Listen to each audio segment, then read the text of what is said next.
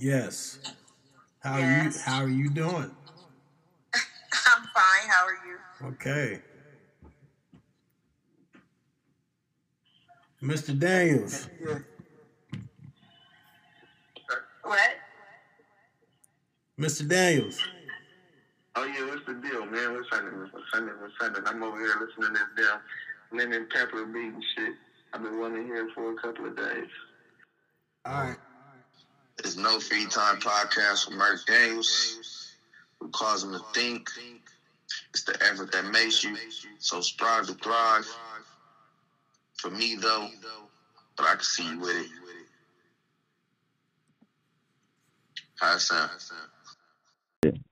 So, this is the first segment of Rap and Recipe.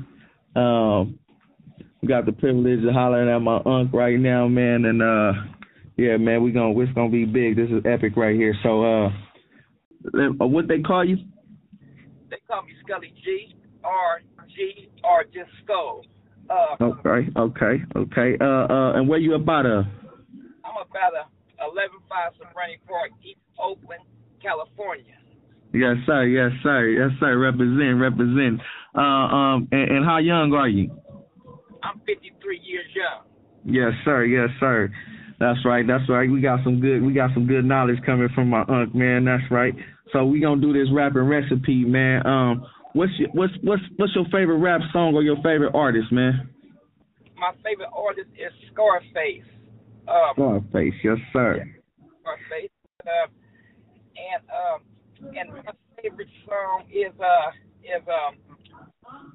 what's that song? All I have in this world is. All I have in this world, yes, sir. I remember that. That's on that. What's that on? That's on that CD. Dang, that's that Ghetto Boys. There you go. Yeah. That's that Ghetto Boys, man. I'm trying to remember the name of that CD. Yeah. That one. Yeah, that's the old school one. That joint came out in I think in '89. Yes, sir. Yeah. That was theme music, you know. Yeah. I had that for a while, man. I was knocking that last year, man. You know, it carried me through. And okay. And what's one of the dishes, man? What's some food? Name a dish or something like that you know you favorite a lot, man. It could be anything, man. Mac and cheese or something like that, man. One of my favorite meals was and still is Alaskan king crab steak dinner with the baked potato, you know, and the that's a boss meal. Yeah. And I used to eat that at the Hungry Hunter in East Oakland when it was still there. Okay, yeah, man. I'm thinking about some root Chris right now, man. That's the boss meal right there. What's up? Yeah. So this interview. Huh? Thank you too. Oh man, no problem, man. It's likewise, man. Man, you blessing us with this, man, and it's an honor. Like I said, man, I know your time is valuable, man, and you've been doing this for a while, man. So I just want to touch bases and connect with you, man. Get some of these good jewels, man, and feed the people, man. That's what that rap and recipe is about, man. You know, saying rap about some realism and come to the table with some recipes that we gonna be able to, you know, feed the streets with, you know. Yes, sir. So, yeah, I know you did some time. Down, man, and you know, we actually had touch bases while you was doing time, man. And, you know, it was a time, man. It was a time. So, you know, just lace the people about how that was and what that was like. You know, about some of the times and what, you know, some of the things that you gained, and some of the people who you was able to encounter, how people on the streets was, you know, while you was down, who stuck with you, who left, and things like that. What was that like? Well, you know, I want to kind of take you back first way back to when I first did a lot of time, which was about 5 years in CYA. Um,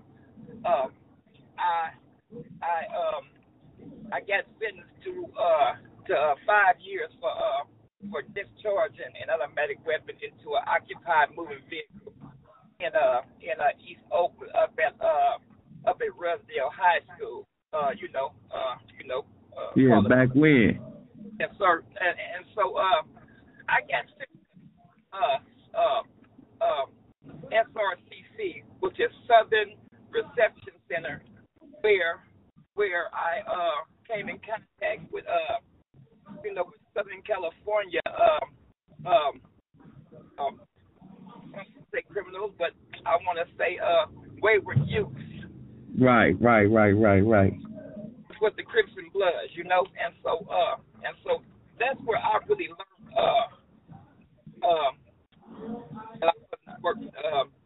that I wasn't the hardest dude in the world, Right.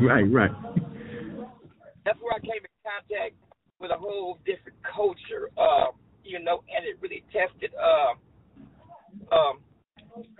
my masculinity per se, it made me really know a man because it taught me about racism, gang and it took me away from my safe zone, which was Northern California, Right. Boys and stuff.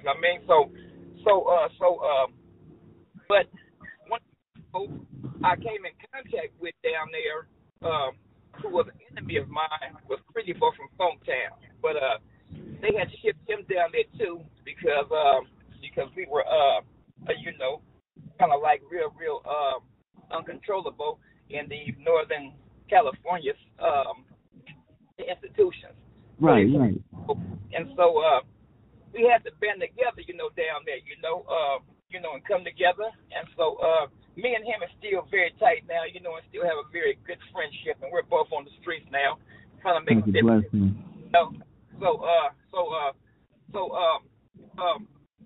After we got our training down there, physically, and mentally, what they really did is they taught kids who were wayward how to really be professional criminals, in a sense. Once we came home, the town looked different to me, and everybody around me seemed a little more weaker. They just didn't have that oomph no more, or maybe I was just a little more sicker. I don't know. Right. You're sharpen your toolage, huh? So I came back home when I was 21. After leaving the streets at 17, and I can truly say that I was a menace to society at that time. Crack was was on the scene, and the homies was really street rich, and so when I came home, some of the homies like Bub and Kiki and them, Jock and them, they were rich and they gave me a sack, like about 2 keys of cocaine, and gave me a pager, You was moving major around there. Anyway, Bub gave me a pager, when told me to answer all the 900 codes, and the 900 codes would be 900. They would have a number, and the number would indicate how many ounces they wanted. So, needless to say, I couldn't sit still. Dope was moving that fast then, So anyway, I lasted for about 6 months before I called a murder. I can speak on this a little bit because I did time for it. One of my big homies, because but it was is a drought had hit, And, I say about a 9-month drought, and then some dope had finally hit, and Zips was going for about 1,300, and so he had Zips going for about 800. So I approached him and asked him, could he raise his prices, and he kind of cuss me out and stuff. I mean, so to make a long story short, you know what I mean? I say this was with like much no regret. I mean, you know, for taking a black man's life, but yeah. In my state, you know, his life wound up getting took. I mean, you know, I wound up getting charged. Me and my ex-wife, who was deceased now, Trisha, you know, he got killed. So I wound up going back to jail, and wound up getting 3 years.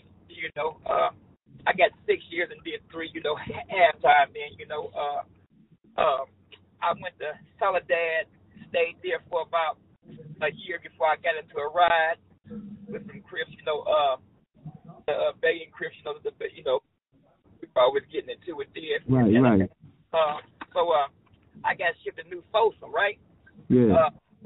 And then from there, you know, that's where the race rides, you know, was really on. You know, ran into people like Patrick Fletcher and, you know, and Shiny Bo and Layup and all them. By the way, Patrick Fletcher just came home yesterday after doing 40 years. I mean, wow. So, welcome home, Patrick Fletcher. I did about 2 years in New Folsom. You know, did some stabbing. Wound up getting stabbed too. In a ride. You know, came home. So, during that time in New Folsom, the people who weren't affiliated and like know anything, us youngsters from Oakland, we called ourselves turf boys. I mean, and we band together in order to keep, the solidarity. Yeah. Yes, sir. So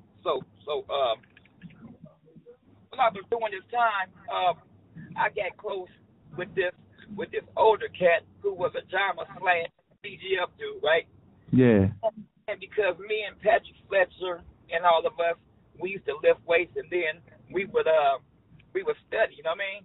And so he like seen us doing this, and so me and him would walk the track, you know. And so a movie called The Firm happened to be on that week, and so he said, Noah Skull, y'all remind me, Noah The Firm, right? So anyway, that there is what made me call us the Turf Boys The Firm, you know. So anyway, I took that concept home, and I'm sure you probably heard about that. Absolutely. You know, about this era, you know, The Firm was really Brady Park at first, you know, on the streets, but you know with Pat and you know when Eric Parker and all of them from other different churches, you know, in the town. I mean, you know, it brought in certain people. I mean, you know, right. So with that, you know, that's selling dope again. But now, instead of cocaine, heroin, the same thing going now, and it wasn't enough heroin money coming in to like share. So anyway, you know, the firm got the, you know, well, that's how Book Up came about because if you didn't want to, you know, fuck with me, right, like with me, they had to book up, and so thus came the phrase "hook up a book up." I mean, right. Yeah. So anyway, the firm era stayed around, you know, for about 5 years. You know, when and during that time, I was getting picked up and let go for all kind of things, but namely murders, you know, and what they tried to frame on me, which was really a lot of my young homies. Well, I'm not saying that they were doing anything, but a lot of them were influenced by me and were trying to, you know, impress me. So a lot of things, you know, was happening in which the police was try to blame me for it. I mean, Right. so anyway, I wound up getting picked up in 1998. They wound up grabbing me, leaving out of Soprani, and they kidnapped me and they searched my residence, in which they found a couple of choppers there. Okay. Yeah. Chopper, assault rifles, and they charged me with the rifles, but they said the rifles, they said I had them for the benefit and advancement for a criminal street gang. Oh man. Called the firm, right? Right. And I was facing 75 to life for that. I mean, fortunately, I had the resources to hire me, a good lawyer, which is Ed Bell, and me and Edward Bell, attorney at law, are still very good friends to this day. I mean, yeah, that's those connections. That's those are the ones you really talk to.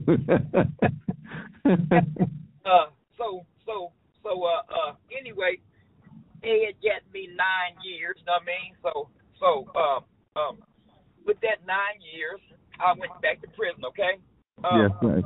This time, I started my time in Susanville. Okay. In Susanville, it was pretty good, but I was in full-fledged rebellion, insanity, and didn't want to work, didn't want to do school or nothing. So they wound up sending me to High Desert, which was they called the bad place. Yes, sir. Yeah, that's extreme up there. Boom, boom. There you go. Yeah. There you go. So I went to Sea Yard, right? So at the time, Sea Yard, the Bay and Kumi, they had wound up getting into it with the Compton Crips, okay? Yeah. So anyway, anybody who hit that yard from the Bay, the Crips, Keyways, the Compton Crips, they would sweat the Bay Area dude, as they did me, and they would ask me, was I Kumi? And so at the time, no, I wasn't. You know what I mean? But I was still I felt disrespected. I mean, because how they approached me. You know what I mean? So when they asked me was I Kumi? You know what I mean? I said hell yeah. You know what I mean? So about 3 of them attacked me.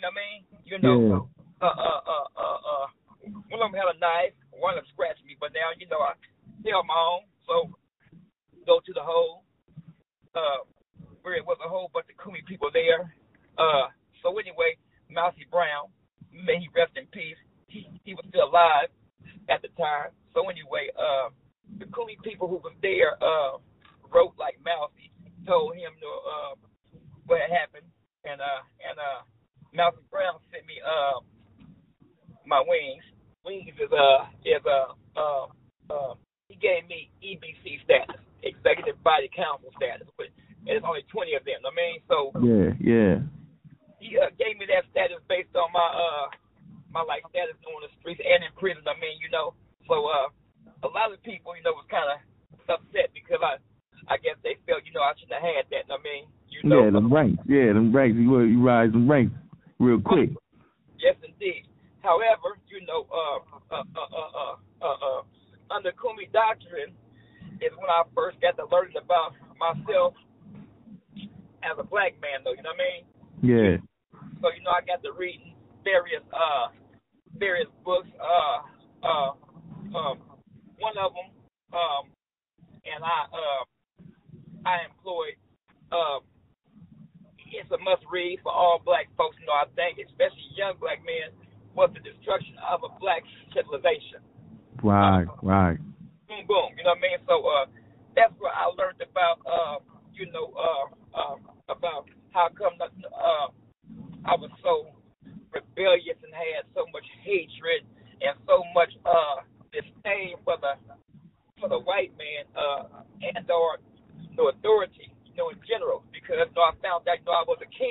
mean? You know, Right. You know, and I am descendant of kings and queens, you know, so I want to talk about me, myself, you know, and so give a shout out to Kumi, you know, for teaching me that, you know what I mean? So That's right. So I want to do it 9 years, in and out, you know, of the whole, you know, for basically nothing, just because I had no influence. I mean, you know, you already know. So Yeah.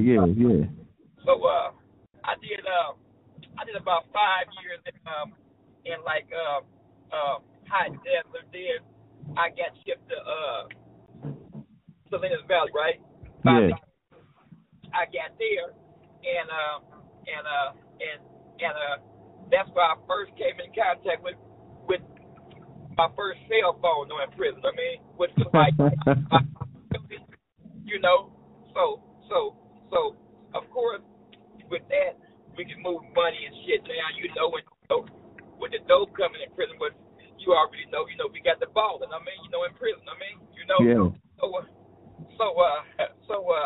know, I'm kind of close now, and so you know, the business is back on, and I can truly say, in which I shouldn't say, but I gotta tell you, I had some good times in prison. You can imagine that. I mean, Yeah. You know, stack a little paper. You know what I mean? You know, but anyway, made it home. Now, this is where it gets tricky at. So anyway, I made it back home at 39. Okay. Yeah.